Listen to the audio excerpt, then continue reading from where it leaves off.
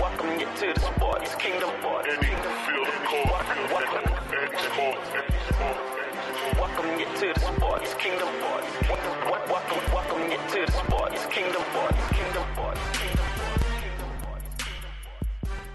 What is up, everybody? Welcome to another episode of the TSK Show. I'm your host, Eric, the Duke of Sports Sklar, and I am joined by my co-host, Tyler Pacholke. What's going on, Tyler? How you doing, man? Hey, it's baseball season now. We got a whole new segment to join in. Oh, yeah. Baseball season's right around the corner. Thank you so much, everybody, for listening. We appreciate you so much. Before we start, be sure to follow the show at TSK Show on Facebook, Twitter, and Instagram. If you want to find myself or Tyler on Twitter, be sure to follow us at the Duke of Sports and at Tyler's_world_. All of our content can be found on SoundCloud or Apple Podcasts. Just type in the keyword The Sports Kingdom Show. So Steph Curry is going to be out until at least the end of the first round of the playoffs. Yep. Tyler and I have some thoughts on the playoff race in the West, as well as those teams fighting for the last few spots in each conference. The Dodgers are opening up the 2018 season on Thursday, and I could not be more excited to see if this team can make it back to the World Series for a second year in a row. But this is still March, and the madness does not stop. No, it doesn't. The Final Four is this weekend. 2 number 1 seeds facing off, and an 11 seed versus a number 3 seed. Ramblers. The Ramblers have made it to the Final Four. So, Tyler, how'd you do in your Sweet 16 picks from last week? Last week I got 5 out of 8 right, which doesn't seem very good, but it's pretty good for this tournament's sakes. Yeah, so I as well got 5 out of 8 right from our picks last week for the Sweet 16. Led by the Loyola Ramblers, of course. I thought Kentucky was going to beat Kansas State. Gonzaga couldn't get it done. West Virginia didn't even bother to show up against Nova. It was just not good. Yeah, Kansas State was the lowest seed the Ramblers had played yet when they got them in the Elite Eight. So to have your easiest game in the Elite Eight, that's pretty legit. Yeah. That's setting up for a real Yep. easy going. But like you said, Loyola Chicago absolutely dominated Kansas State. Sister Jean working that divine magic once again. You guys can play. Please tell me you have the Final Four shirt ordered. I got the hat. I decided to go with the hat rather than get 2 T-shirts I can't wear at the same time. Now I have the Bracket Buster T-shirt with the Final Four hat. It's a nice little. All right, that's acceptable. It's a nice little Rambler outfit. No but big deal. The tattoo is still on if they win the national championship. Oh yeah, for sure. Okay. Yeah. All right, just making sure. They hang the banner, man. Whew. Well, are you going to get the logo or the banner? I'm gonna get the logo. Okay. Yeah. So Michigan was able to sneak one out against Florida State, and I have no idea why Florida State didn't foul with 15 seconds left when they were only down 4. Yep. They had That's an stuff you opportunity. practice all the time. Yeah, exactly. Like, you have the opportunity to extend the game. Why don't you? And the coach in the post game press conference had really no explanation for it. So I don't really know what Florida State was doing there. No. I mean, there's just mismanaged game. I think that ultimately goes on coaching. Yeah, and then the other game in the Elite Eight, Villanova never really let up once they got a sizable lead against Texas Tech, really showing why they're a number 1 seed. And Yeah, Nova's looking tough. Yeah. They're the only 4 seed I picked, or they're the only Final Four team I picked right in our original bracket. Okay. So they're staying the course. They're looking tough to beat right now. Yeah, and then the best game out of the Elite Eight was Kansas and Duke. It was obviously Great game. Yeah, it's battle of the blue bloods. Everything Tough. That game could have gone both ways too. And Yeah. the reffing was kind of tough too. Yeah, I mean, it was everything we expected. There's gripes from both ends, I assume, but see you later, Grayson Allen. I'm glad to see him go. Thank God. Oh, you're saying his name now this week. Yeah, you wouldn't say it last week. He's done. He's a nobody now. He doesn't even have a team anymore. Well, he's going to go to the NBA and He's probably not have a pretty going. solid career. If he gets drafted in the second round, I'm going to be pissed. He's the new Kyle Singler. Kyle Singler was like the worst NBA player. Oh, my God. Yeah, so now that the Elite Eight is over with, the Final Four is set. We got 11 seed Loyola Chicago versus 3 seed Michigan, and then 2 number 1 seeds battling it out. Yeah. Villanova versus Kansas. I was wrong about there not going to be any number 1 seeds in the Final Four. Yeah, I mean, after a crazy bracket, the top end doesn't look too crazy. No. I mean, obviously the Ramblers are there, but Michigan, we see them all the time. And then 2 number 1 seeds, it kind of shook out, like a normal bracket at the top. Yeah, exactly. Now, I mean, to break it down by the game, Loyola Chicago versus Michigan. They're winning that game. I mean, it all signs point to it right now. It's crazy to think that Loyola Chicago's on a 14-game win streak. Their last loss was 2 months to the day from this Saturday, which is going to be when they tip off against Michigan. I mean, both teams play pretty similar style of basketball. I'm going to give it to you now. I'm going to give you the main thing I think that they're rolling off is senior guard Ben Richardson and junior guard Clayton Custer. If you haven't seen it, or heard it during the games, there's a good article on New York Times as well. But these guys have played basketball together since they were in the 3rd grade. Whoa. So they played AAU starting together in the 3rd grade. They won national titles as 4th and 6th graders. Then in high school, they grew up in Kansas. In high school, they went to 4 straight state championship games. They won the state title their junior and their senior year. Back to back. They went 94-6 in high school. Playing together. So 94-6. This is it for them. They're never going to be able to play it together. This is stuff they've been working on since the 90s. So I like you got Sister Jean in the house. I like their odds of winning against Michigan and going to the national title game. I mean, I don't know. I think Sister Jean's luck has run out. I mean, man, those guards though, that's a crazy amount of camaraderie. That's a crazy amount of history and motivation. I think they're the team that there's nothing's expected of them. There's no pressure. They just have to go out there and play, and they're motivated. So I think they're going to come out prepared. I mean, I just think that Michigan's defense hasn't let up more than 72 points in the NCAA tournament. And that was in a 27-point blowout win against Texas A&M. Yep. No, I mean, Michigan's looking good. They won their bracket. It's going to be a tough game. But every single game's been tough for Loyola in this bracket. So yeah, so I mean, why stop now? You have it coming down to 40 minutes on if you're getting a tattoo of the Ramblers logo or not. I have Michigan going to the national championship. Hey, they got to win it. They can't just go. They got to win. Well, I said you'll be 40 minutes away. 40 minutes away. Yep. So. But yeah, no. So and then as far as the Nova Kansas game, that's definitely a tough game to pick. Yeah, I mean it's Villanova's second Final Four in 3 years. They won it all in 2016, and Kansas was last in the Final Four in 2012 when they lost the national championship to John Calipari in Kentucky. But both of these teams have been on a roll in the tournament. I think the road that Kansas had to take to get to where we are now has been a lot tougher than Nova, but I just think that Kansas is having had that struggle and having the game they had against Duke to get to the Final Four. I think that's what's ultimately going to push them over the edge against Nova. And to me, I think whoever wins this game is going to win the national championship. Yeah, it's definitely set up to look like it is the kind of the national championship scenario. I think Nova's going to win. I mean, I really like Kansas. They're studs. They're loaded. But Nova's guard Brunson as a senior, just making a run at it. I really like their odds. They were in the championship 2 years ago, where they had a couple players still from that team from the championship winning team. So I like Nova in this game, going to the championship and ultimately losing to the Ramblers. Oh, you're already predicting you're getting the tattoo? I want the Ramblers to win. You want the tattoo? I want the Ramblers to win. Tattoo or not, I want the Ramblers to win. It's not that. I mean, obviously, when anyone would match up Loyola Chicago with Michigan, Nova, or Kansas. Any smart person, if you're putting money on it, you're not going to bet on them. No. But I'm not doing that, so I'm going to go for the Ramblers. Against Nova, though, obviously, I think that's going to be a tough matchup for them to win. So Nova could easily win this championship. Nova looks like the best team to me right now. Yeah, and see, to me, Kansas looks like the best team. Yeah, and, no, they're stacked. I mean, I think at the end of the day, the Villanova Kansas game, it's going to go down to the wire.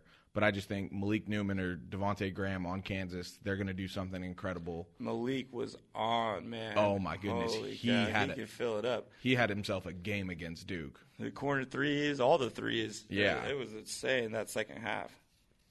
Yeah, so, I mean, it'll definitely be exciting to see what happens in San Antonio this weekend. Yeah, it's a perfect mix. You got some big dogs and you got a Cinderella. Yeah, it's perfect mix.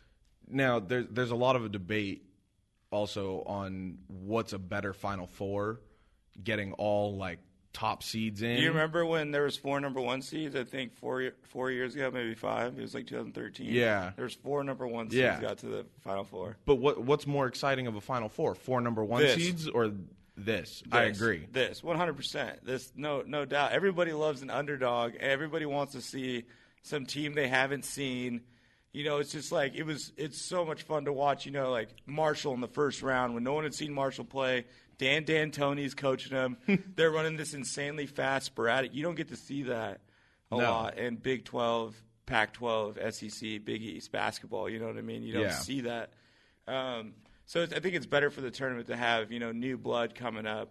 And honestly, I think that this tournament with the 16 seed winning the first game, and then you got, now I'm switching gears here, follow me a little bit. Okay. And you got Central Florida in football winning the national title. Quote I unquote. think this has been a good little run for college football to take a look and expanding. Just because of all the success that the March Madness has had with this expansion. With you have a team with UCF that did everything they were asked to do, 13-0. You know, you can't take that away from them. They weren't even invited to the playoffs. I think all this stuff is kind of going, you know, the tournament's getting better, but it's going towards the football tournament ultimately getting better too. Yeah, no, 100%. I agree. We've had, and with the play-in games, just with Loyola being 11 seed, there's only been 4 11 seeds make it to the Final Four. And in VCU in 2011 made it to the Final Four. They were a play-in game team. Yeah, they were the first one. So if they would have won that Final Four game, they would have been the first team to ever play 7 games in the tournament. So it's, you know, the tournament instantly saw positive results from expanding their tournament. 100%. And I think hopefully college football takes notes. Yeah, no, I definitely think there should be like an 8-team playoff for football. Yeah. But like you said, with all the storylines in college sports and college basketball, with all these historic coaches and everything that we see, especially in the era that we've grown up in, I think having a Cinderella team and then maybe 3 top seeds or 2 top seeds and like a 4 or a 3 or a 5 seed, something like that, where Michigan is a lot better because it brings just more storylines, more attention to the tournament. It gets these kids exposure and all that. But then it turns into the conversation about compensation. Yeah, which, I mean, is the ultimate compensation. But I think we're in a transition period. We've touched on this. You know, eventually the NCAA is going to have to adapt. The one-and-done thing is going to get addressed. The being paid thing is going to get addressed. The draft eligibility is going to get addressed. You know, ultimately, I think if they're not going to pay kids, they need to let them enter drafts and test their luck. And if they 100%. don't get in, then you take them back. That's the only way I see it really working. I also think they're definitely going to drop, as far as basketball goes, drop the one-and-dones. But then college basketball would be great. I mean, college basketball is already so great. The fact that you have 68 teams that are competitive. Yeah. I mean, in football, what do you got? You know, maybe 10. Yeah, exactly. Maybe 10, and that's on a good year that you think, you know, these teams could beat anyone. So I'd probably expand it to the top 25 in the country, but yeah, no, and they're all good football teams because, you know, if you go on 2-3 game losing streak, you could fall out of that top 10, but you're still technically a top 10 talented team. Yeah, exactly. It happens all the time, but hats off to the tournament. This might be one of the better tournaments for. This is definitely ever. This is definitely one of the better tournaments. Especially with all the rules changing in the future, you never know what the tournament's going to look like in the future. In the next year, we could see a lot of these coaches that have made all these runs get fired. Yeah, you know because what I mean? who with knows? All the with the FBI stuff, you don't know what the future of NBA or NCAA basketball looks like. So this has been an enjoyable tournament to kind of take your mind off of that. Yeah, 100%. This has definitely been one of the better tournaments in recent memory. I mean, God, these kids from Loyola have played together since the 3rd grade. Yeah, that's insane. Won 2 national titles and 2 state titles. Like, that's awesome. That's a great story. Yeah, exactly. And, like, you wouldn't hear about it. They're listed at, like, 6'1" and 6'3", and I doubt either one of them are that high. Yeah, they're probably – the 6'3" guy's probably 6'1", and the 6'1" guy's probably 5'11". Yep. It's the tournament's been great. Yeah, so, I mean, we wouldn't know about stories like that if it wasn't for the tournament. Exactly. So, anyway, before we get to the NBA, I want to talk about the Dodgers real quick. And the Mariners from up north. Yes, we got some Those Mariners. Disappointing bastards. I'm so excited for the season. Opening day is Thursday. I'm going to be there. Yep. I'm going to be working a live broadcast for AM 570 there. It's going to be from 12 to 3. That's going to be If anybody else is going to be out there, come by and say hi. It'll be a lot of fun. I wish. Yeah, no. Anyway, after the disappointment of Game 7 of the World Series, I think this team is locked in. They're ready to go for the season. This could potentially be Clayton Kershaw's last chance to get a World Series ring as a Dodger. He can opt out of his contract after this season. I know it's spring training numbers, but he had a scoreless inning streak this spring of 21 and a third innings, and he ended the spring with an ERA of 0.00. That's good. All zeros. Yeah. Clayton, man, he's the man. I think this year he is more determined than ever to prove everyone wrong. All of baseball better watch out because Clayton Kershaw is on the warpath. I can feel it. Yeah, and he's a physical guy, too. He's not, someone that's just a crafty guy. He's going to come out here and bring the heat. He's an athlete. Yeah, and this season on opening day on Thursday, he will break the record for most consecutive starts on opening day with his 8th consecutive start. And as far as that goes, Felix Hernandez starting his 10th straight opening day, which is incredible. King Felix, baby. Yeah, incredible. Like Clayton, I feel like it's we're on the verge. He's under contract, but we're on the verge of seeing Felix decline. I mean, we probably already have seen him decline. He was arguably the best pitcher in baseball at one point. I didn't look 10 straight openers. I feel like it's got to be the Mariners record. I don't think Randy Johnson was there for 10 years. Yeah, exactly. I don't even think he played there for 10 years. Yeah, so if Randy doesn't have it, I don't see anyone else having it other than Felix. So Clayton and Felix, day one, as baseball fans, can't be mad at that. No. And it's two guys that have been arguably the best, and now, they're at the pinnacle kind of heading down. Yeah. I mean, Felix more than Clayton on the downside, but still. Yeah, and then, like I mentioned last week in my shout-out, Justin Turner, he's going to be out at least a month. I had some ideas on who was maybe going to replace him at third. Dodgers kind of went the opposite way than what I thought. Hey, they know more than I do. Trust me on that one. Yeah. But the Dodgers, they're going to put Logan Forsythe at third base for the time being and then use a platoon of Chase Utley and Kike Hernandez at second base, which is perfectly okay. Kike is a great utility infielder and outfielder. Yep. You can put him in different spots. Chase Utley. The Silver Fox has been doing it for the last 75 years. Exactly. Silver Fox can do no wrong. Chris Taylor, he's going to be in center field every day. Yep. After the incredible season he had, he didn't even start on the 25-man roster last season.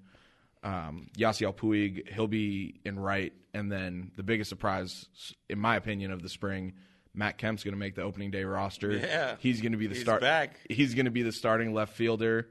But from what I've heard and what I've read, the front office has been very open with Matt about they're basically just going to play him to showcase him, to try and trade him because they want to get his bad contract off the books.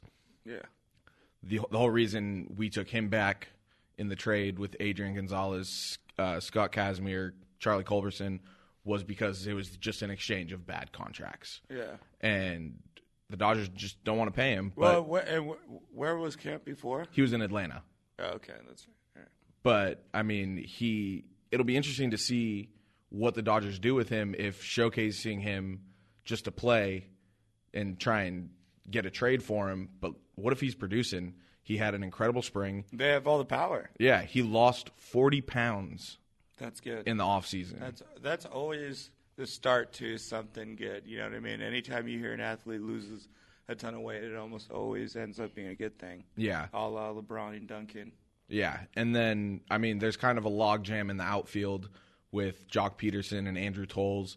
The Dodgers earlier today, they designated Trace Thompson, Klay Thompson's younger brother, for assignment. So if nobody claims him off waivers, he'll be a free agent. What about Belly? Oh, he'll be at first. He's the everyday first baseman. Yep. Yeah, everyday first baseman. But I think they're going to keep Jock Peterson on the 25-man roster because of how he played in the World Series. The numbers don't really indicate him doing well in the spring, but recently the Dodgers have been very happy with how he's been at the plate, even though there hasn't been much production. Yeah. They've liked what they've seen from him. Yeah, God, he was so close to being a superstar. Yeah. He was right on the cusp there. Yeah, but with Jock Peterson making the 25-man roster most likely, that means Andrew Tolles will probably start the season in the minors, but I'm totally okay with that because he's got to knock some of that rust off from the ACL injury that he had last year, which led to Chris Taylor being called up. And then behind the plate, I think it's going to be a platoon between Yasmani Grandal and Austin Barnes, just switching up based off of pitching matchups, depending on who's starting for the Dodgers and who's starting for the other team. And then obviously, like we said, Cody Bellinger, he'll be at first base every day. Yeah. And then Corey Seager, shortstop. The Seager Bros. Yeah. Running the West Coast. Kyle Seager up in Seattle. Yep. And that, that kind of leads into the Mariners and what they're looking at this year. I think the big story is the longest playoff drought in pro sports. This will be 17 seasons. Is this the team that's finally going to break that drought? I don't know. I mean, we added some good talent. We brought in some vets. I mean, I don't know how much they're going to help us, like a D. Gordon. He'll definitely help us. And then Ichiro. I mean, I think that's the other big story is bringing back Ichiro. Our guy's back, similar to Matt Kemp, but in a different way. Much different way. This is much more positive light. He's kind of coming back for his farewell tour, similar to what Griffey did. But Ichiro's going to play for sure. So Seattle still got the bats, still got Felix, so they got a shot. I just don't really see this team being the one that gets them out of the playoff drought. Yeah, no, I just don't see it from the Mariners either. They're in too tough of a division. Yeah, haven't made the playoffs since 2002. That's since the Bills made the playoffs this year in the NFL. They now have the longest active playoff drought in pro sports. I mean, that's never good. That's not what you want. It's crazy to me too because growing up, the Mariners were so good and they were star-studded and they were by far the most marketable team in Seattle, and that's with Peyton and Kemp in town. I mean, Griffey was everything, and then A-Rod and Randy, and then Ichiro and that 116 wins. We've had stars. It's crazy to see a franchise like the Mariners have a playoff drought of this magnitude. Yeah, and then in terms of the NL West, I know the Giants, they've made some splashes in the offseason, and Colorado and Arizona, they're going to be looking to build off the success they had last season. But this is still the Dodgers division. They're going to win a sixth straight NL West title.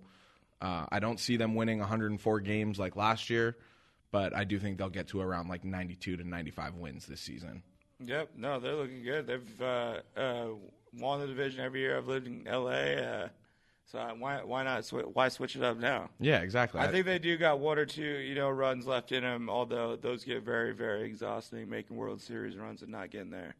Yeah. Well, not winning it. So they've chipped away at it, kind of gotten a little further every year. So hopefully this is the year they bring it home. I would love to be in L.A. when the Dodgers won a World Series. Yeah, I haven't won one since I was born. It's the 38-year anniversary of the last World Series, 1988. And it's the 60-year anniversary it's the 60-year anniversary of the Dodgers being in L.A. Yeah, that's so sick. I mean, there's a lot of anniversaries this year. Hopefully, some good hats coming out, I'm guessing. Anytime there's something amazing accomplished, there's some sort of apparel that's going to be coming out. Yep.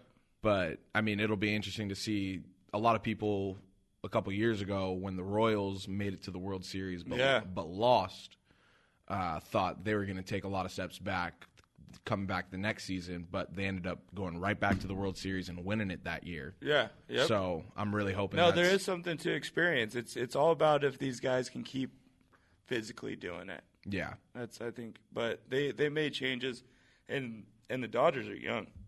Oh yeah, the Dodgers are very young. I mean, they have one of the youngest cores in all of baseball. Yeah, they're still on the upswing. They're an exciting team, so it'll be all good for the Dodgers. Yeah. So now that we got baseball out of the way, yep. Let's jump back. Go Ichiro, go Dodgers. Let's jump back into hoops. Yes, and sir. I think the biggest story in the NBA right now is the fact that Steph Curry is probably going to miss the entire first round of the playoffs. He's determined to prove Steve Kerr wrong, but I mean, the normal recovery for a strained MCL is like 6 weeks, and we're about 5 weeks from the Western Conference Finals. Yeah. Or 5 weeks from the start of the second round. Yeah. and then 7 weeks. Yeah, I don't think there's any way he plays in the first round. No. Which now everything's starting to look interesting. Yeah, because I mean, right now the Warriors are still, I think, pretty stacked. But it's now there's a conversation to have. Yeah, I mean the Warriors at the end of the day, they're going to be fine, but there is a conversation to be had. Right now, Golden State's 5.5 games behind Houston for the first seed in the West. That's crazy. Yeah, that's insane. I mean, that's like one of the low-key biggest, one of the biggest storylines, if not the biggest storyline, is that Houston's got a legitimate lead on Golden State this year, and Golden no one State, has for the past 3-4 years. Golden State's looked unbeatable. I mean, it literally just deflated the energy to get behind any other team because Golden State looks so good. So this is awesome for the NBA. Again, NBA always winning. Yeah, and I mean nobody really even thought Chris Paul and James Harden were going to be able to make it work. No, not at all. It's a great team that's riding high right now, and their energy. The reason why Houston is such a big threat to the other teams, like San Antonio, Oklahoma City, and Golden State, is all three of those teams are kind of dealing with shit. They're more veteran based. This team is like Portland.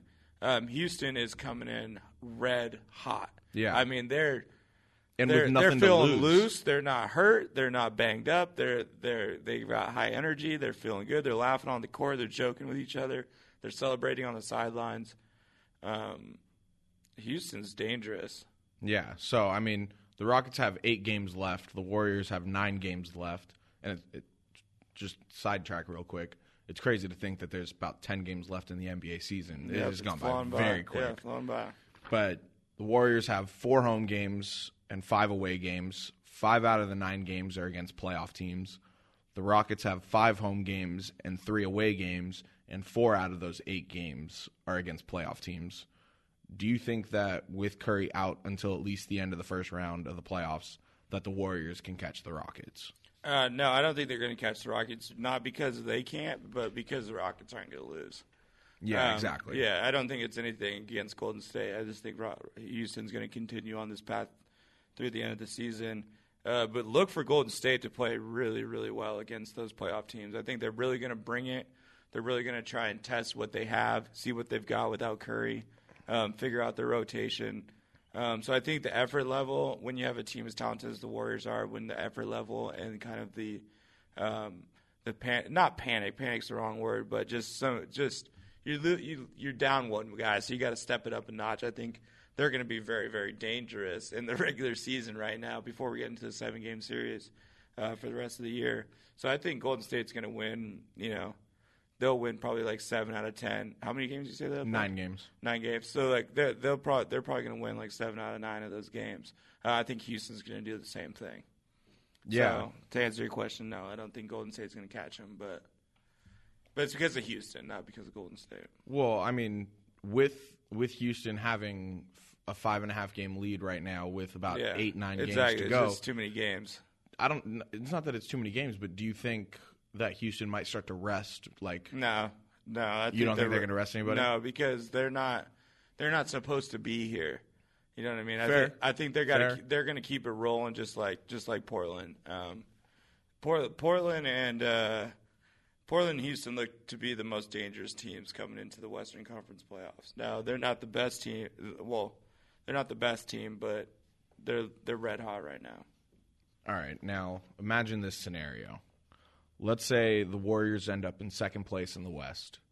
The Jazz jump the Spurs, and the Spurs are the 7th seed to start the playoffs. Because we're looking at right now, Golden State's running with Quinn Cook and Sean Livingston at point guard. Yeah. Okay. Well, Quinn Cook is an interesting story because they'd have to create a guaranteed spot for him, and someone else has got to get cut. Yeah, exactly. They'd have to cut somebody. Yeah. But let's say it's Warriors in the 2 seed, Spurs in the 7 seed. Yep. And they got to face off against each other in the first round. Problems for Golden State. Does Kawhi come back? I mean, I still just think Kawhi, I mean, if he's able to, why would he not come back? Why would he not make a playoff run? Yeah.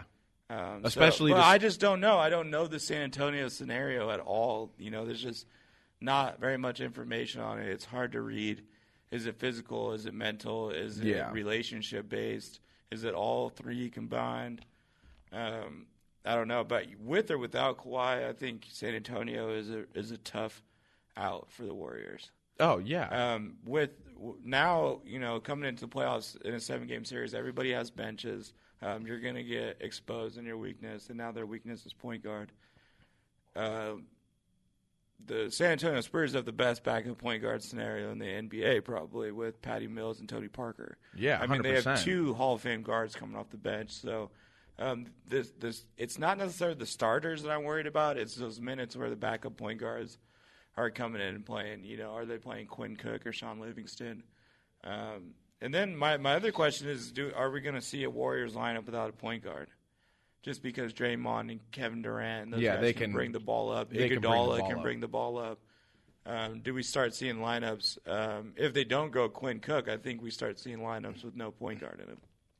Yeah, I definitely think that's a viable option for the Warriors because they have players like KD and Draymond and Andre Iguodala that can bring the ball up. And I'm not saying, Rudy Gay is a stud by any means, but that's a serviceable matchup against Kevin Durant. And somebody like Rudy Gay has a lot of experience in the NBA and knows. Yep. Danny Green's one of the better perimeter 3-and-D guys against Klay Thompson, and LaMarcus's problems for anybody. And he's having basically a career year almost. Probably the second best season of his career outside of one season in Portland. Yeah, 100%. Probably the best, arguably the best season of his career. So in this scenario, San Antonio against Golden State, that's a tough out. At the end of the day, I still like Golden State and probably 6 or 7, but San Antonio is going to win games against them. Oh, 100% they will.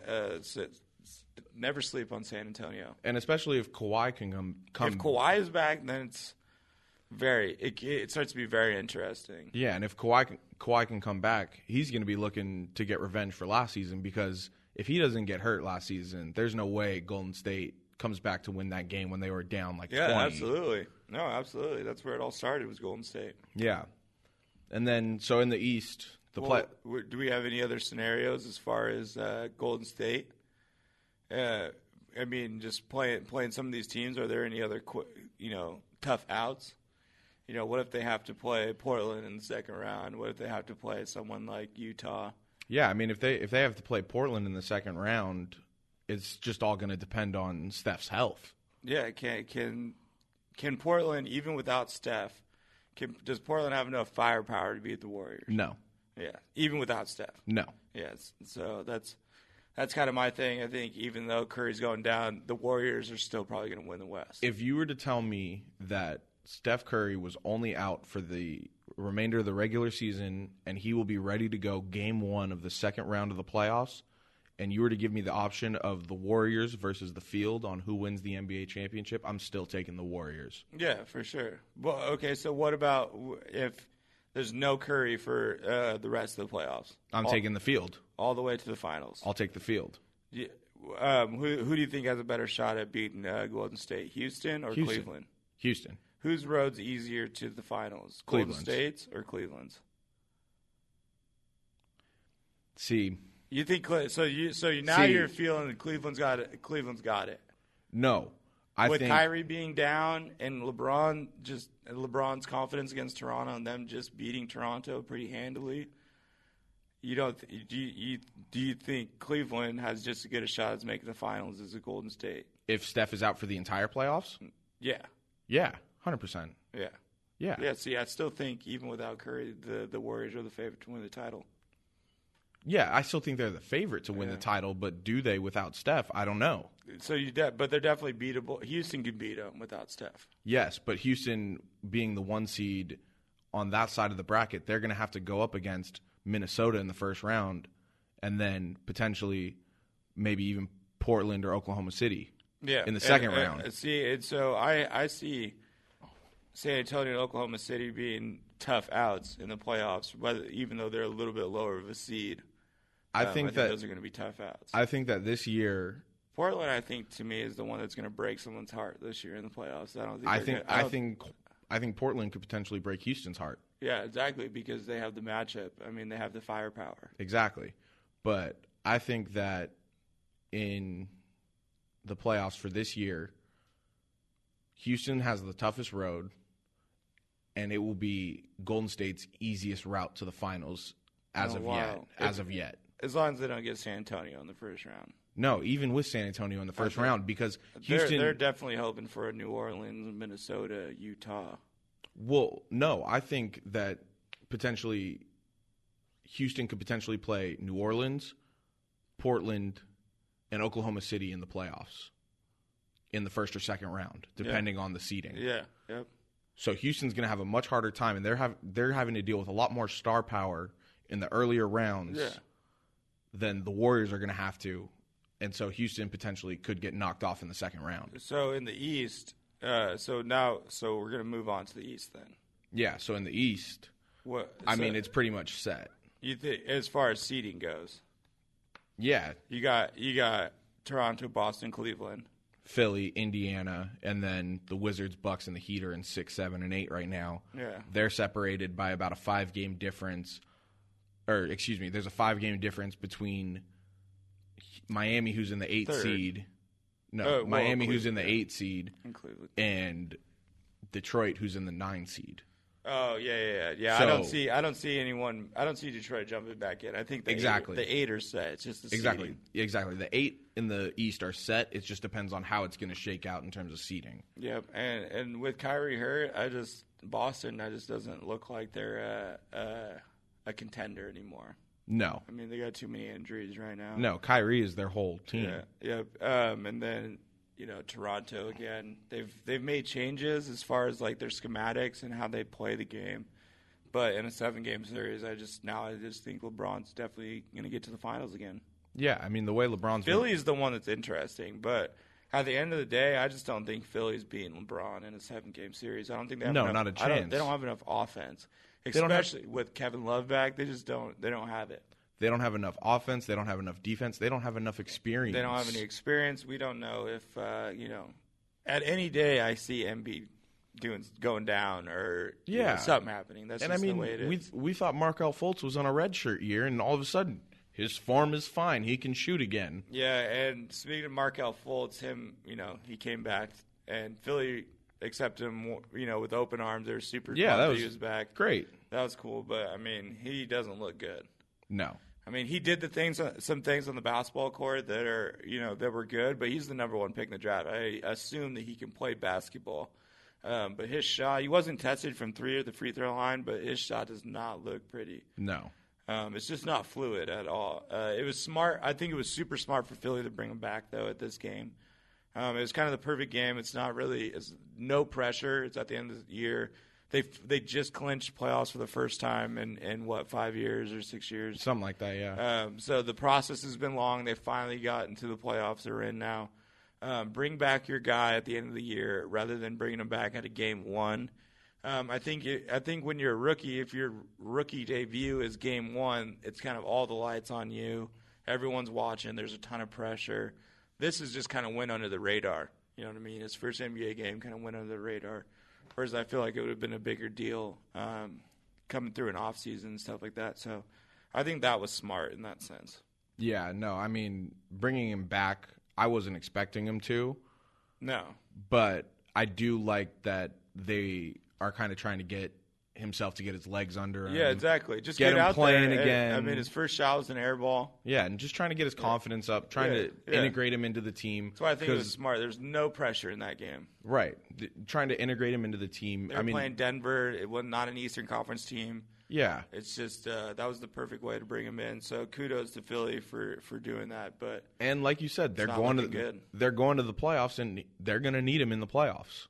They're going to need him to play like a number 1 overall pick in the playoffs. Yeah, which they're not going to get. No, 100%. He's not going to play like a number 1 pick in the playoffs. They need all the bodies they can get, but I think Philly, what they did that was really smart for the playoffs was getting Marco Bellinelli and Ersan Ilyasova. Yeah, those are great moves. Those were great pickups. I remember we talked about the Marco Bellinelli move. Yeah, those are great pickups because those are veteran guys that can score and play defense. So. Yeah, but Philly's one and done. They're not making it out of the first round, in my opinion. Yeah, exactly. I think they're the team. They're a team that could be part of the future, just like the Lakers and the Bucks and teams like this. These young teams. Yeah, I mean, the Suns.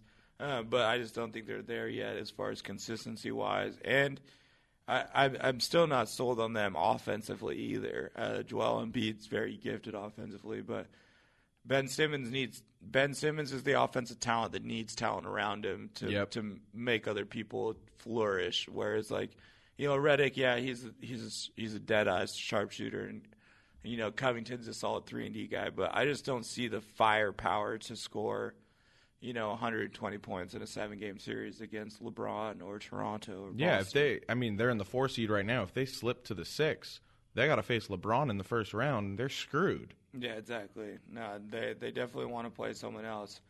But it's like Milwaukee, that's problems. Miami is problems for them.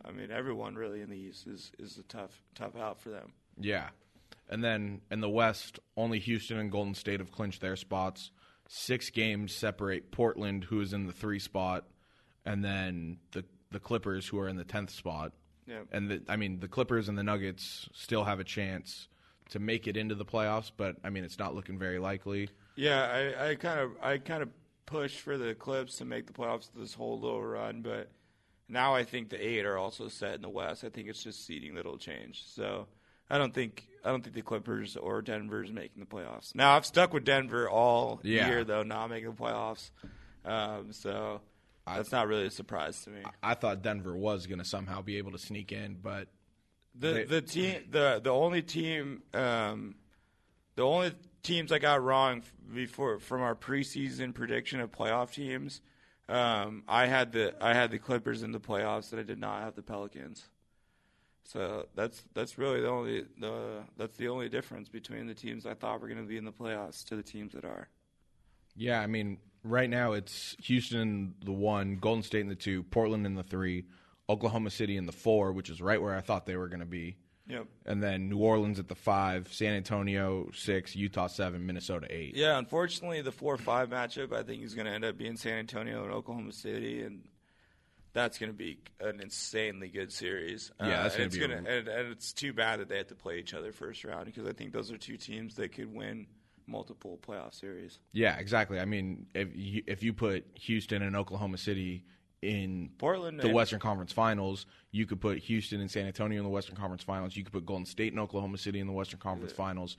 Portland messed everything up, because them playing well, it's like it pushes those guys down a spot, but that changes everything, because if you push Portland down to the 5 seed, then the Spurs and Oklahoma City wouldn't have to play each other unless they made it to the Western Conference Finals. So it's right. And if Portland gets moved down to the 5 seed or even lower, they're realistically not going to make it out of the first round. But if they're in the 3 seed and have home court advantage, they're probably making it to the second round. Man, yeah, Portland. It's too bad that there's it's going to be tough. Minnesota and Utah are going to be tough for Portland. Yeah, no, really, I think the only easy out is New Orleans. Because they don't have Boogie. Yeah, which they still have Ant Davis. But I think the Rockets are going to be able to handle the Pelicans pretty easily. Yeah, because all they really have to do is neutralize everybody else and let Anthony Davis just do whatever he wants. Easier said than done, but 100% easier said than done. I think Anthony Davis is the kind of player that could win one game, but I don't see New Orleans winning more than one game in this year's playoffs. Utah and Minnesota and Oklahoma City and San Antonio and Portland, I don't know what those teams are going to do. To me, basically, I feel like I know New Orleans is not going to get out of the first round, and I know Houston and Golden State are. Outside of that, it's pretty up in the air as far as the West. Do you think Minnesota will make it out of the first round? That's what I mean. It's hard for me to tell. I think they have the ability to, but it's. Against Portland, I really think they could beat Portland, but against Golden State, they're not winning. They're not beating Golden State. No. So yeah, as far as the West goes, Golden State, Houston for sure going to win in the first round. New Orleans wins one game and then they're eliminated. Yeah, because they just don't have it. No, they don't have it. They don't have experience. Yeah. And like you said, this was a great sample though of what could be. Oh, 100%. And so now it's interesting to see what Boogie's going to want to do. I think he's going to end up staying in New Orleans. That's awesome. That's crazy. No one, when they traded for them in the midseason, no one thought that was going to work. No. Just like James Harden and CP3. Yeah. So, it's coming down to the wire. Come down the wire. It's going to be good. This NBA season has been absolutely incredible. Yeah, all the storylines, the rookies have Kyrie and Curry are big time headlining news type stuff though. Oh yeah, and Kevin Love coming back. Kevin Love coming back is what I think the Cavs have been missing this whole time. Yeah, for sure. Another All-Star doesn't ever help. You know what I mean? Plus, like them handing Toronto that L pretty easy. That's bad. Yeah, that was a big one. That's bad. You don't want that. If LeBron was you needed to win that game if you're Toronto to get an edge. You have no edge. LeBron knows he can beat you. He's never lost to you in the playoffs. Exactly. You needed him to at least see a loss happen. You know what I mean? Yeah, LeBron came into that game being like, all right, we're winning this game. Yeah, because we need to. This is a mini playoff game. Yeah, I gotta show Toronto that this is still my conference. Yeah. Just because you're in the 1 seed doesn't mean jack shit. And LeBron historically has not. LeBron doesn't win the East every year. No, I mean he doesn't need to. Chicago won it twice with D Rose. Yep. Atlanta won it a couple years ago when they had the 4 All-Stars. Boston won it. It's just, LeBron doesn't need to win the East. He handles himself in a 7-game series. He's unstoppable. I honestly don't even think LeBron James pays any attention to the regular season. No, it's just like Popovich to me. Yeah, I mean, he knows as long as these guys know that the NBA is built around 7-game series. Yeah, all this other shit doesn't matter. Yeah, you have to be able to beat me in a 7-game series. Yeah, LeBron knows that if he gets 7 games against one team, you're not going to stop him. You're not going to beat him 4 times at a set. I mean, obviously he's been beaten, but yeah.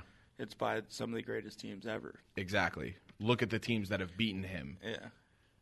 But anyway, so I had a conversation with a friend of mine, shout out Joe Block, a couple of weeks ago, and we kind of brought it up a couple of episodes back, and I said we would bring it back, so we're bringing it back. All right.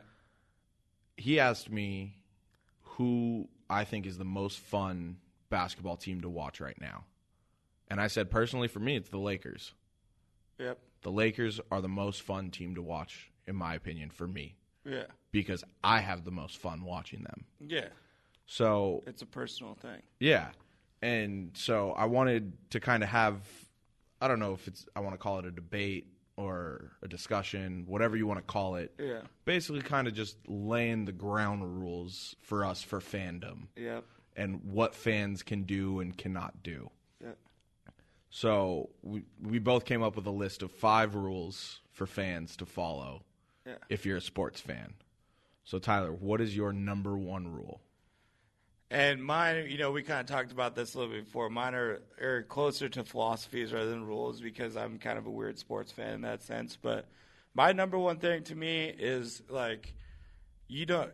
being from the team's home state is definitely, preferred, but it's not required.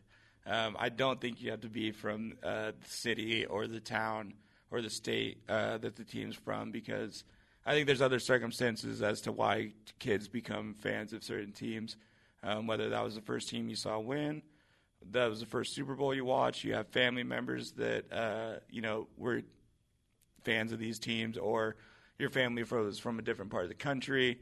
I just don't believe – I've been a diehard North Carolina Tar Heel fan my entire life. I've never been to North Carolina.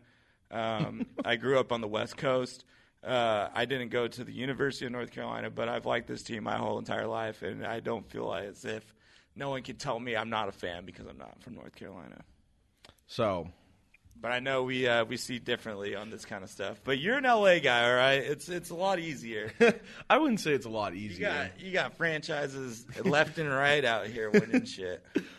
So my number 1 rule is actually the complete opposite of what Tyler just said. It's pick the one team and stick to it for life, and it better be the team that is from the city you were born and raised in. No bandwagoning. Yep. You can't just like the team that's good that season. So do you place loyalty over location or location over loyalty? If you said originally, pick one team, stick with it.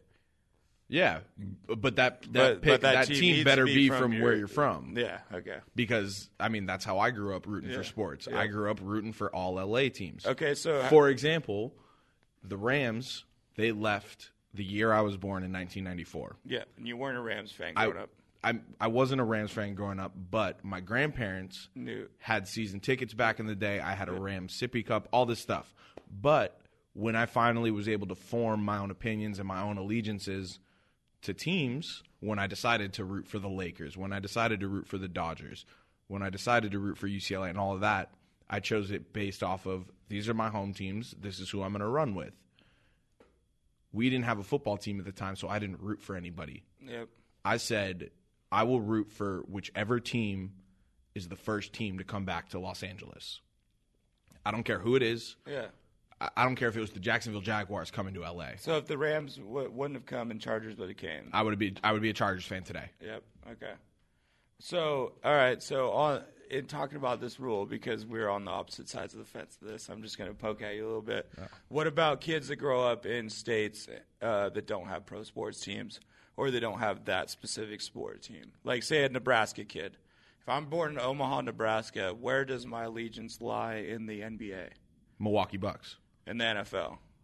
So it is purely just miles. Yeah. How close are you to the stadium? What's the local channel that plays the team? Do you know how it works in states like that? I mean, is it a local channel, or is it a national? Well, like you're only seeing there's Boston, L.A., Dallas, so Cleveland on TV type of scenario. So I mean, there's Fox Sports West, there's Fox Sports Boston, Fox Sports New York, Fox Sports Midwest. So I think Fox Sports Midwest probably plays. Okay, Midwest, I'll give you this. All right. How about now? I'm gonna move on. How about Providence, Rhode Island? You're next to New York City. You're next to Boston. You're next to Philly. Well, Rhode Island is in New England, isn't it? Yeah. Okay, so you're a Patriots fan. You're a Boston fan. But I'm pretty sure Providence is just as close to New York City as it is Boston. Yeah, but New York is not New England. So I would say I would consider New York City New England. I don't think New York is part of New England. I mean, I don't think there's any actual. No, I'm looking this up. I don't think there's a boundary to New England. I think it's an area of the country where we first When I think of New England, I think of Philly, Boston, New York. No, see, when I think of New England, I think of Maine, Rhode Island, New Massachusetts. Yeah, exactly. Rhode Island, Maine, Massachusetts, Vermont, New Hampshire. Okay, well, either way. So you're saying Providence, you have to be a Boston guy. Yeah. Okay. That's what I would say. So even if, say, Dad moved from New York City, grew up in Brooklyn, moved to Providence for a job, raised my family in Providence, and my dad's Brooklyn to the fullest. Oh man, see, I'm a Boston guy. See, that's hard. Now I'm poking at you. This is your number one rule, so I shouldn't be so hard on it. I'm just trying to say. I want you to see where other people come from because you're from LA, which is easy. See, that's tough for me. I don't know. It's like you should be LA fan if you're from LA because you have the richest sports history, arguably in the country, outside of maybe Boston and New York. It's like, oh, I have to be a fan of the Dodgers and the Lakers and the Bruins and and the Trojans and stuff like that. I was just trying to put some perspective on there because I don't think that you have to be from the home state, but I do think that if you are from a town that has a team, you should that should be your favorite. But if it's not the end of the world. Well, yeah. I mean, I guess it just depends then if you grow up with teams in your city. Because it's there's just some there's some scenarios. I guess I think the family member one to me, the family member one, and the living in the states where there's no pro teams. Though that's where I give the most leniency to, because it's just like I said, if a kid grows up and his dad only watches the Raiders, but he lives in Virginia, he's gonna be a Raider fan. Yeah, and that's who you should be a fan of. Yeah, I guess. But I also think there's a point in everyone's life where you get a chance to pick. Yeah, if your dad brainwashed you to be a Raiders fan, but you want to be a Redskins fan, then kudos to you. You're a Redskins fan. Yeah, exactly. That's actually more impressive. Yeah, I mean, I was going to say the only way you could root for another team is if you have a family member play for that team. Yeah, so okay, so then there's that's a whole nother argument I didn't even think of. It's Yeah. like, See? what if my high school teammate played for the Jets? Like, do I need to be a Jets fan? No. Am I allowed to be a Jets fan? No, you root for his individual success, but Yeah. not the team success. Okay, and we'll touch that later too. All right. So the first one was hot take. It was Yeah. you're either from the city or the state or you're not. Yeah. So number 2, you can't root for a team Oh my God, we have the same first two. that is Interdivision? No, not in. No, Oh, okay. No, I wouldn't say no. That should just be a given. You can't root for the same division. I'm Okay. saying in a different league or a different division. For example, like I can't say my NL team is the Dodgers and my AL team is the Red You Sox. get one team. Yeah, no, one team per sport. So that's your thing. That's your number 2 rule. Is you get one team per sport. Yeah, There's I can't be. There's no like my NFC favorite football team, my AFC favorite football team. I can't be a Rams fan and a Steelers fan. Okay. So do you believe in casual fandom? No. Okay, that's No. where people listening, this is where it really lies deep down. Is this guy does not believe in casual fandom, and Because I I am the ultimate casual fan. See, I have my teams that I like will root for. And if they're on, then that's who I'm rooting for. But I'm such a casual fan in the sense that you are like, no, you get one baseball team. See, the here- rest of them, it's us against the world. For me, it's I have the teams I root for. Those are the teams that I root for, and then I have the teams I root against. Yeah. So what's the middle? The middle's just kind of like whatever. I don't care. They're in the league. I'm not rooting for that team to win. I'm rooting for the other team to lose. Yeah. It's Okay. like whenever, like, let's say Cal was playing USC. I'm not rooting for Cal to win. I'm rooting for USC to lose. Yeah. And then, I mean, for college, it's kind of different. So, in terms of college, I'd say you can't root for one school's basketball team and then another school's football team. Okay, because see, growing up, that's how it was for me. It was like, No. there's my men's basketball team, and then there's my college football team. Because I wasn't, well, it all comes back to the first thing we talked about. I didn't feel this allegiance to UW, the University of Washington or Washington State. I didn't feel like, like you did with UCLA, where like, this is our home, Yeah. university. This is who we root for. I grew up, like, my first team that I liked was North Carolina basketball. So it's like right out the jump, I'm liking something that's like out of my district or whatever. Because like growing up, I used to tell people UNC basketball, Miami football, and that's how it was. See, for me, that's a little bit more acceptable than people that I knew growing up saying they're UCLA basketball fans but USC football fans. Well, because those programs are just storied programs. That's easy. But so to me as a kid, and we're getting a little off point, but to me as a kid, I liked what I liked, and most people like winners. And I mean, you either love winners or you hate winners. There's teams that are great that I hated, and there's teams that are great that I love. 100%. But it's like if you're a little kid and you're watching UCLA basketball and USC football, like you grew up with the Reggie Bush Trojan era. Like how do you not find that kind of football attractive when they're just dominating? Because I hate Cardinal and Gold. Yeah, exactly. So and that's a little different because LA is that'd be like me saying I fuck with North Carolina basketball and Duke football. Like that just doesn't really make sense. But I understand because those programs are so storied. Yeah. But my number two rule was not rooting for interdivision teams. And 100%. And that kind of goes. Mine was a little more specific than yours. Yours was pick one and go. Mine's more like it's. I should never be rooting for the Niners. No, you know what I mean. If I was a baseball fan, it would be the Angels. With the Mariners. There's. I'll never. It's the Duke type of thing. It's basically rooting for interdivision is rooting for rivals. Yeah, exactly. I'll never root for the Giants, the Rockies, the Diamondbacks, the Padres. Yeah, and then going back into college, because I don't necessarily associate myself with one conference. It's a little tricky, Yeah. It's kind of Pac-12 ACC for me. Like I'm a fan of ACC teams more than I'm a fan of Pac-12, but I've watched. You grew up on covered the Pac-12 my whole life. Yeah, you lived on the West Coast. I have a thing, like, if I was on the East Coast and someone was talking about a Pac-12 team, I would tell them to shut. Yeah. I would defend them. Yeah. Because they're a Pac-12 team. It's that, you know what I mean? But I don't think I can root for teams that are in like the Seahawks division, the Lakers division. No, never. The Sonics back in the day. So number 2 rule, can't be rooting for the interdivision teams. Definitely not. That's your playoff spots. Exactly. That's your rivals. Exactly. That's kind of rooting against yourself in that sense. 100% agree. Now, number 3. This is where it gets interesting, and I've had to deal with this my entire life. If your city has multiple teams in the same sport, you better choose one. It's Lakers or Clippers. It's Rams or Chargers. This is basically an LA rule. I mean, there's Chicago, New York, Knicks and Nets, Texans and Cowboys, Chicago, White Sox, White Sox, Cubs. Yeah, it's one or the other. That's just very small amount of people. Although those are the biggest sports markets in the world. Exactly. So, I mean, obviously, it's Lakers for me. It's Rams for me. It's funny. So on the outside looking in on that kind of stuff, to me, it's not necessarily pick one. It's just like I know the big brother and the little brother. There's the Yankees, then there's the Mets. Yeah. There's the Giants, then there's the Jets.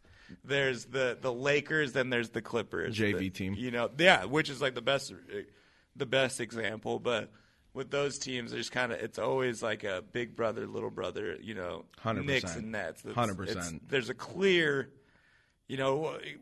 Regardless of like recent history, in history overall, there's definitely a little brother and a big brother in every. Well, and it's funny. Another, and this just points to the fact that this is a very small case. But LAFC, the new soccer team here in LA, they're getting a whole bunch of buzz, and they're getting a whole bunch of support from all these people that have probably never even watched soccer before.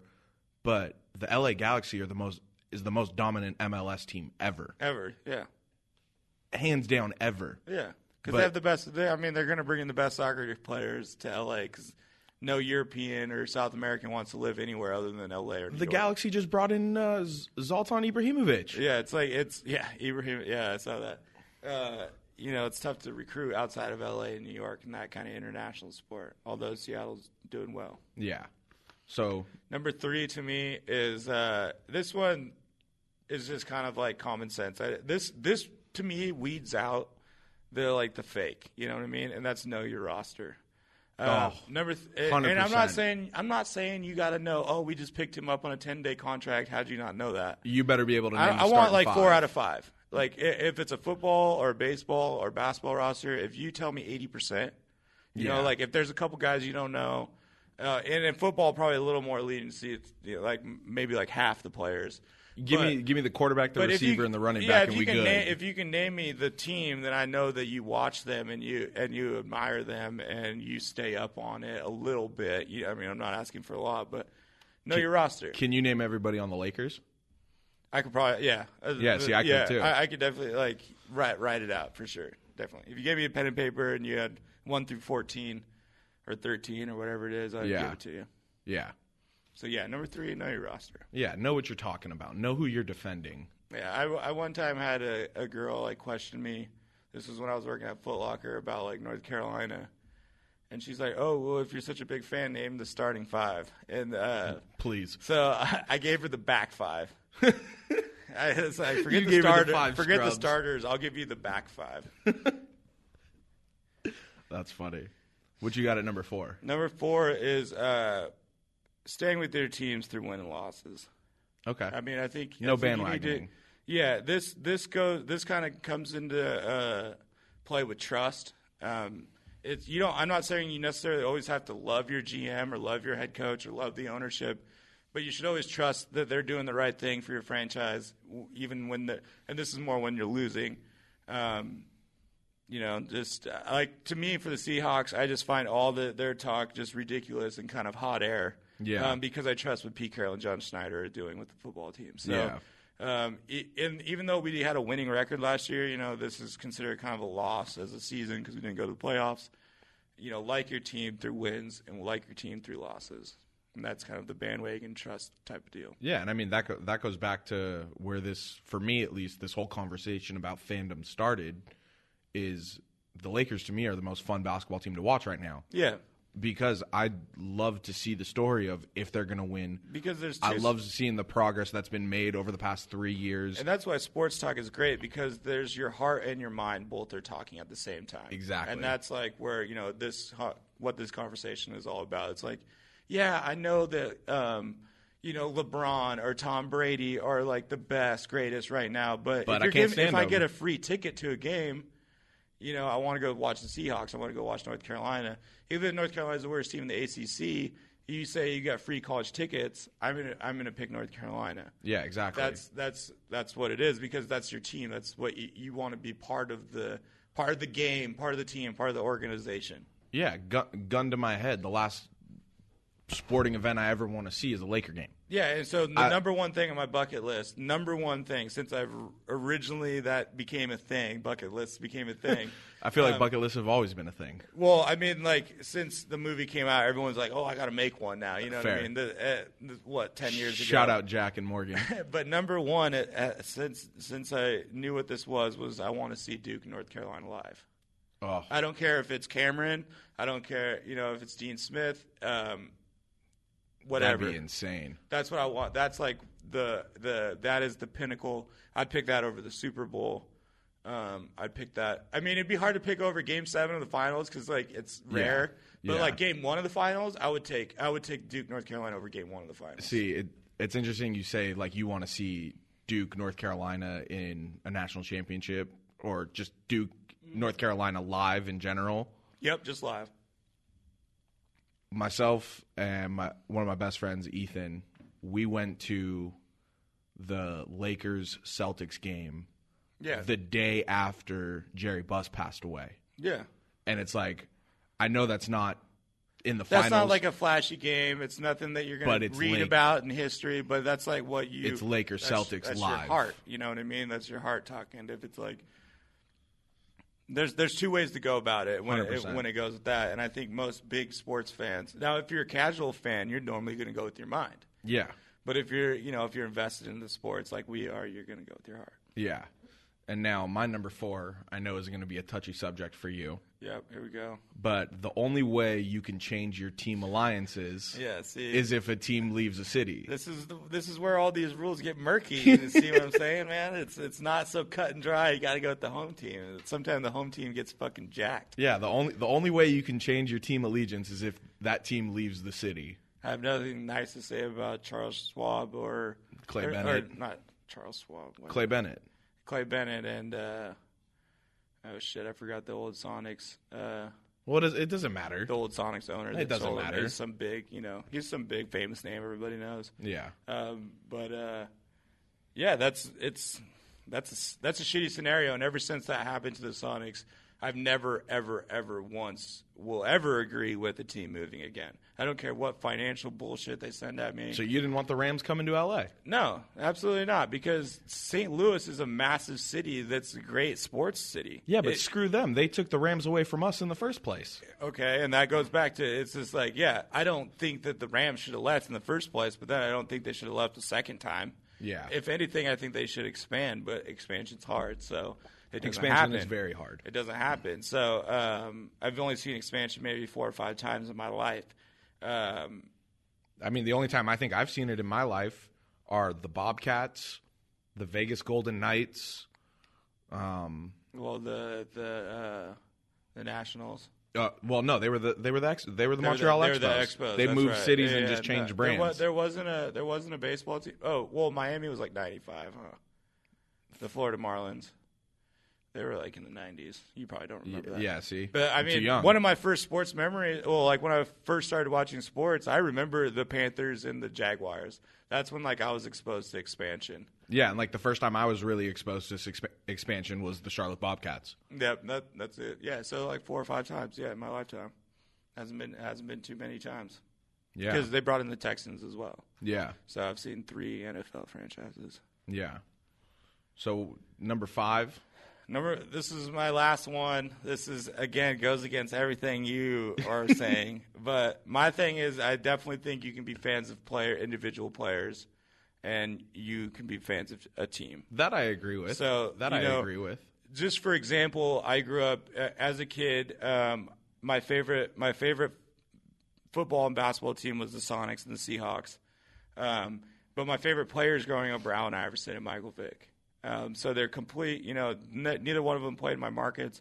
I saw both of them play in Seattle, which was cool. But I just think you definitely don't have to be so pigeonholed to where you don't feel like you can root for like individual players, even if they're on a team you don't like.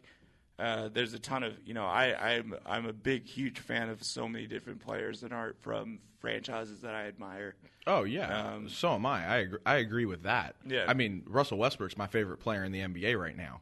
Yeah, exactly. Yeah, because he's the best. What Yeah. I mean? Like I would love for him to play for my team, but he doesn't. So Exactly. I have to be a fan.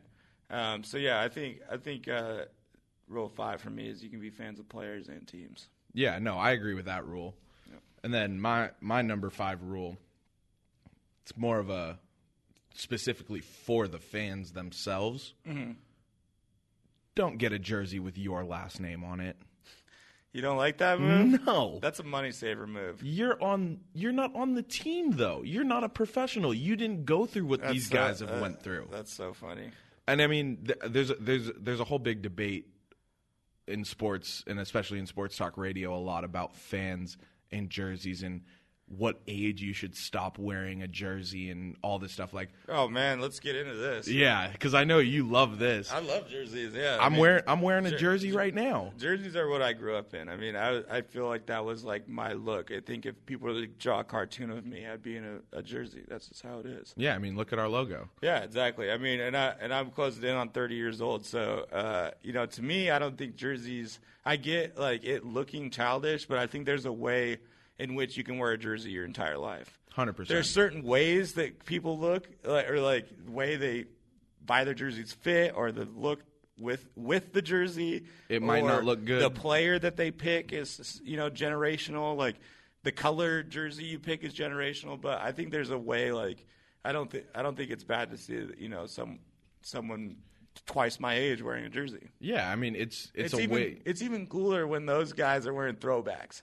Oh yeah. You know what I mean? Like for me to see an old guy come in with like a Magic Johnson jersey on, that would be badass. Awesome. Because That's I awesome know to you me. fucking watch Magic Johnson play. Yeah, or it's like I see at Dodger games a lot. You see a lot of Jackie Robinson jerseys. You see a lot of Sandy Koufax jerseys. See, but I am going to touch on your rule of not having your own name because, especially in this era, in the free agent era, I would say it's really hard to buy. Jerseys are expensive. 100%. People can't afford. It's not something you can buy a bunch of. So I see it from a standpoint of I want to get a jersey that's like I can have for 10 years. You know what I mean? That's why, to your point, you Because get a throwback.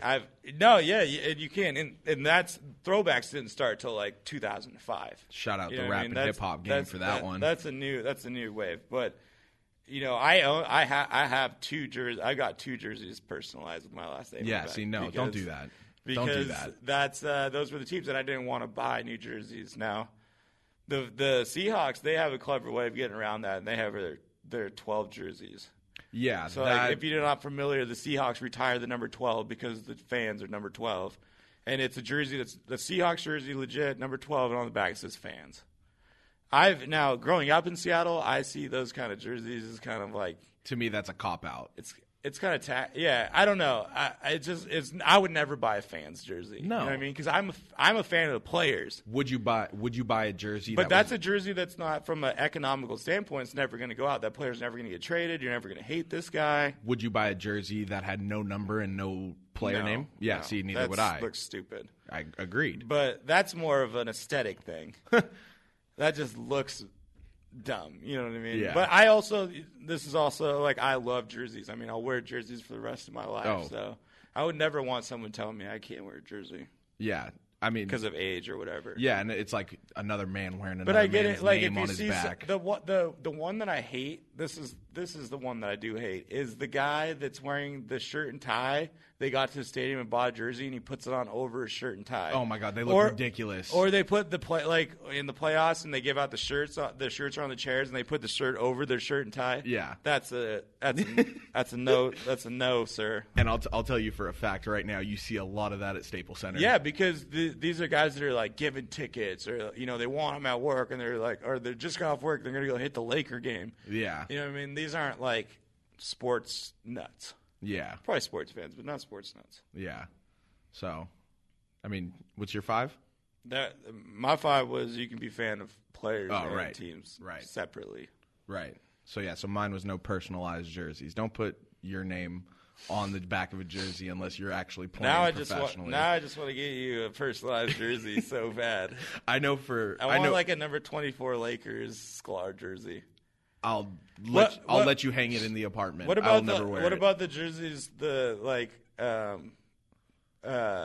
like the number of different people that aren't like athletes, like the Allen Iverson number 3 Philadelphia Eagles jersey, or like a New York Mets jersey that's number 50 and it has cent, Nah. Or the Atlanta Hawks number 2 with the chains. Nah. No, none of those. No, because they don't play for them. They're not the real thing. So it's the most important thing is they had to play it in the jerseys. Yeah, 100%. So what about throwbacks? What about throwbacks of current players? Like why do they sell a DeRozan jersey in like the dinosaur when he never wore the dinosaur jerseys originally? They're just throwbacks. Because that's just the NBA trying to make money. That I'm okay with because he's still on the team. He never rocked the jersey. But he played for the franchise, and he does rock the jersey when they wear. When they wear it on a retro night. Yeah, for sure. So they do rock the jersey. Yeah, on a retro night. Yeah. All right. So anyway, that's it. Yeah, love your team. Yeah, I don't know. That was just kind of a debate I wanted to throw some ideas out there. Yeah, no, that's a good one. I mean, that shows people where you're coming from. I mean, we're from polar opposite scenarios. So, 100%. That's a good combo to have. Yeah. So before we get out of here, my shout out for the week is to Les Snead, the Rams general manager, and the rest of the Rams front office. They've done an A++ job this season. They capped it off on Monday with signing Ndamukong Suh to a 1-year deal. This is huge for the Rams defense. Since Aaron Donald entered the league in 2014, him and Ndamukong Suh are first and second in tackles for a loss by defensive tackles. This just reinforces my thought that the Rams are all in on this year. Mm-hmm.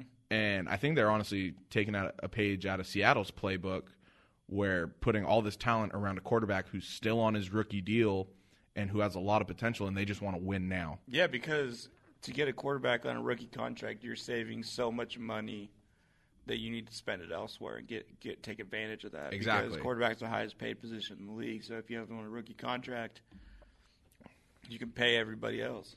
Yeah. So. But I'm excited to talk about the Rams. There's some good stuff there. That's a big pickup. They're all in on this year. Yeah, and I'm so excited for it. There's a lot of good stuff going on. A lot of good stuff to talk about. And I'm sure we'll touch on it later. For me, this shout out. It's got to go to Ben Richardson and Clayton Custer, the combo guards for the Ramblers. I mean, I'm just like in love with this story because this is just like I think what every kid growing up, like that's not maybe not like a 5-star athlete, any kid that grew up playing competitive sports, to play with the kid that you played with since you're in the 3rd grade, to win national titles as youth, to win state titles as high school players, and then to go to the same university, play with each other more, and then make this run. Shout out to those guys. This is got to be a crazy time in life for them. Yeah, no, 100%. I mean, when they get back to campus, they're going to be kings. Yeah, I mean, they're not going to the NBA. They're not going to be professional basketball. Maybe maybe they go overseas and play, but this is a special moment for what this is doing. Likely the end of the run for them. Yeah, this is it. So it's cool. Yeah. So anyway, don't forget you can find us at TSK Show on Facebook, Twitter, and Instagram. If you want to find myself or Tyler on Twitter, be sure to follow us at the Duke of Sports and at Tyler's_world_. All of our content can be found on SoundCloud or Apple Podcasts. Just type in the keyword The Sports Kingdom Show in the search bar.